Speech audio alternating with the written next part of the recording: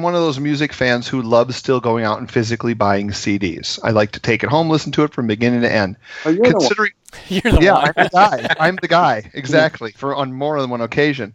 So my question to you is this. I'm a good friend with Brent Arns. He said to say hello. He has taught me a lot about the music industry. But from your opinion, what do you think you guys could have, as a whole of a label, done differently moving forward now with all of the file sharing and all of that? Is there anything you guys could have, in retrospect, done differently to make things have gone maybe down a different path than it did? Well, let me just preface my answer by saying, by the time all of the highly publicized disputes happened with Napster and the period where they considered suing some people who were doing illegal downloading and all of the other things that have been talked about and written about, I was out of the majors. I left in 2000. So all of that drama happened starting a few years later. So I don't have any defensiveness about it because I was never in a single meeting or conversation at the majors. The internet was a very new thing when I was there, and it was a secondary promotional platform like fanzines or something like that. But no one, while I was there, no one had any idea that it was going to be this thing that we're now part of. So I was not in a single meeting at any record company about what to do about it. So and I went from there to I had a year away from the music business. I was in the radio business for a year, and then I came back to management. I haven't been at a big label in at least 15 years. So, but I do think that probably there's very little that could have been done. I mean, there are things that could have been done that might have gotten better publicity than some of the decisions that were made. I don't think, in retrospect, it's easy. In the heat of battle, you do things.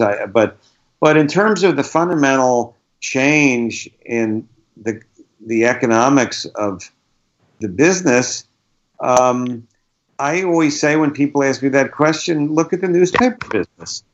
Newspapers had 100 times more political power than record companies did. Every congressman cared what his local newspaper or her local newspaper said about them.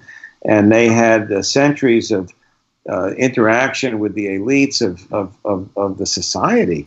And they were wiped out, because the wave of technology combined with the financial power of the software and computer business and the bankers behind them and the way that politics and laws are made in this country where people with a lot of money can lobby things through. It was just, I don't think there's anything that could have been done. And we were certainly not the industry. The magazine and the newspaper industry were hurt even more than the record business. The record business has clung on, and there are some people that think it's going to have a rebirth in the next decade as streaming matures.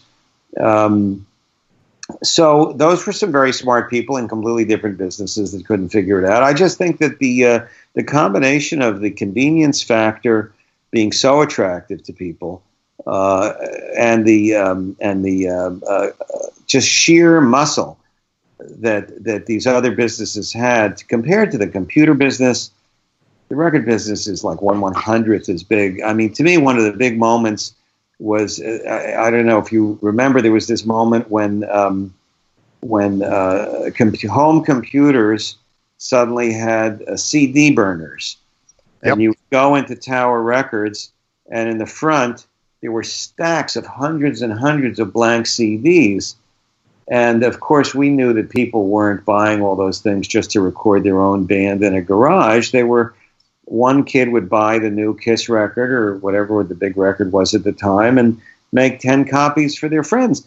And that existed because a law passed Congress. It was not legal, and they made it legal. They had the lobbyists, they had the firepower.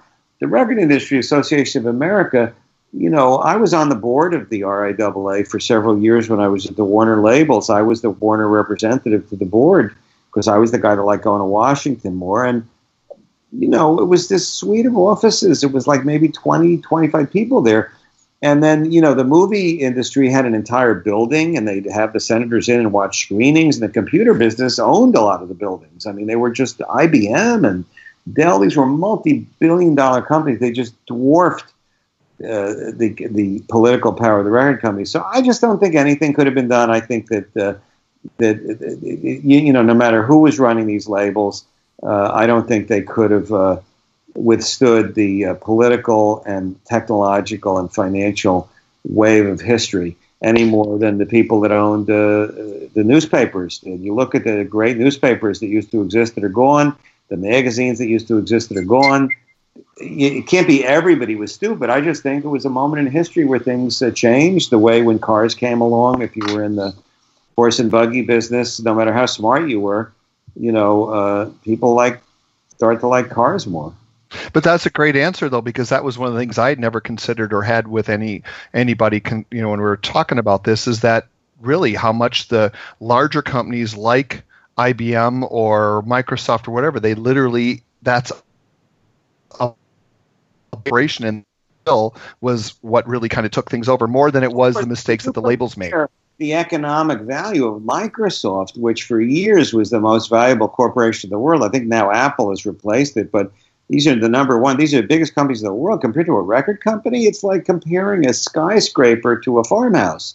And by the way, when Microsoft was selling software, they were quite good at enforcing the copyrights on that software. To this day, Microsoft Word, which I still use, you better pay them, or they can turn it off remotely. They see. So the idea that it was technologically impossible to enforce a copyright on intellectual property has never really rang true to me, given that the biggest company in the world of that era was a software company, all of which was copyright intellectual property. But I just think that's the way of the world.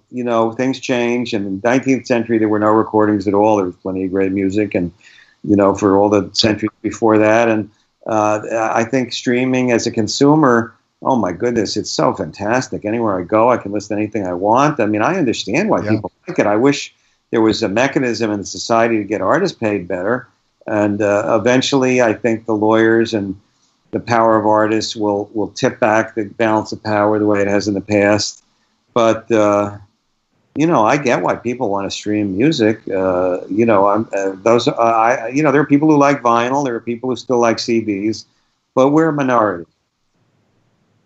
Yeah, it sure seems like it. And I just want to see the artists get paid for their work, but I also want to see them get paid so they want to continue to create art and tour and play music. Yeah, I mean, the older artists, like Kiss doesn't sell any more records. They don't never ever need to sell another record as long as they live. They make their money doing concerts.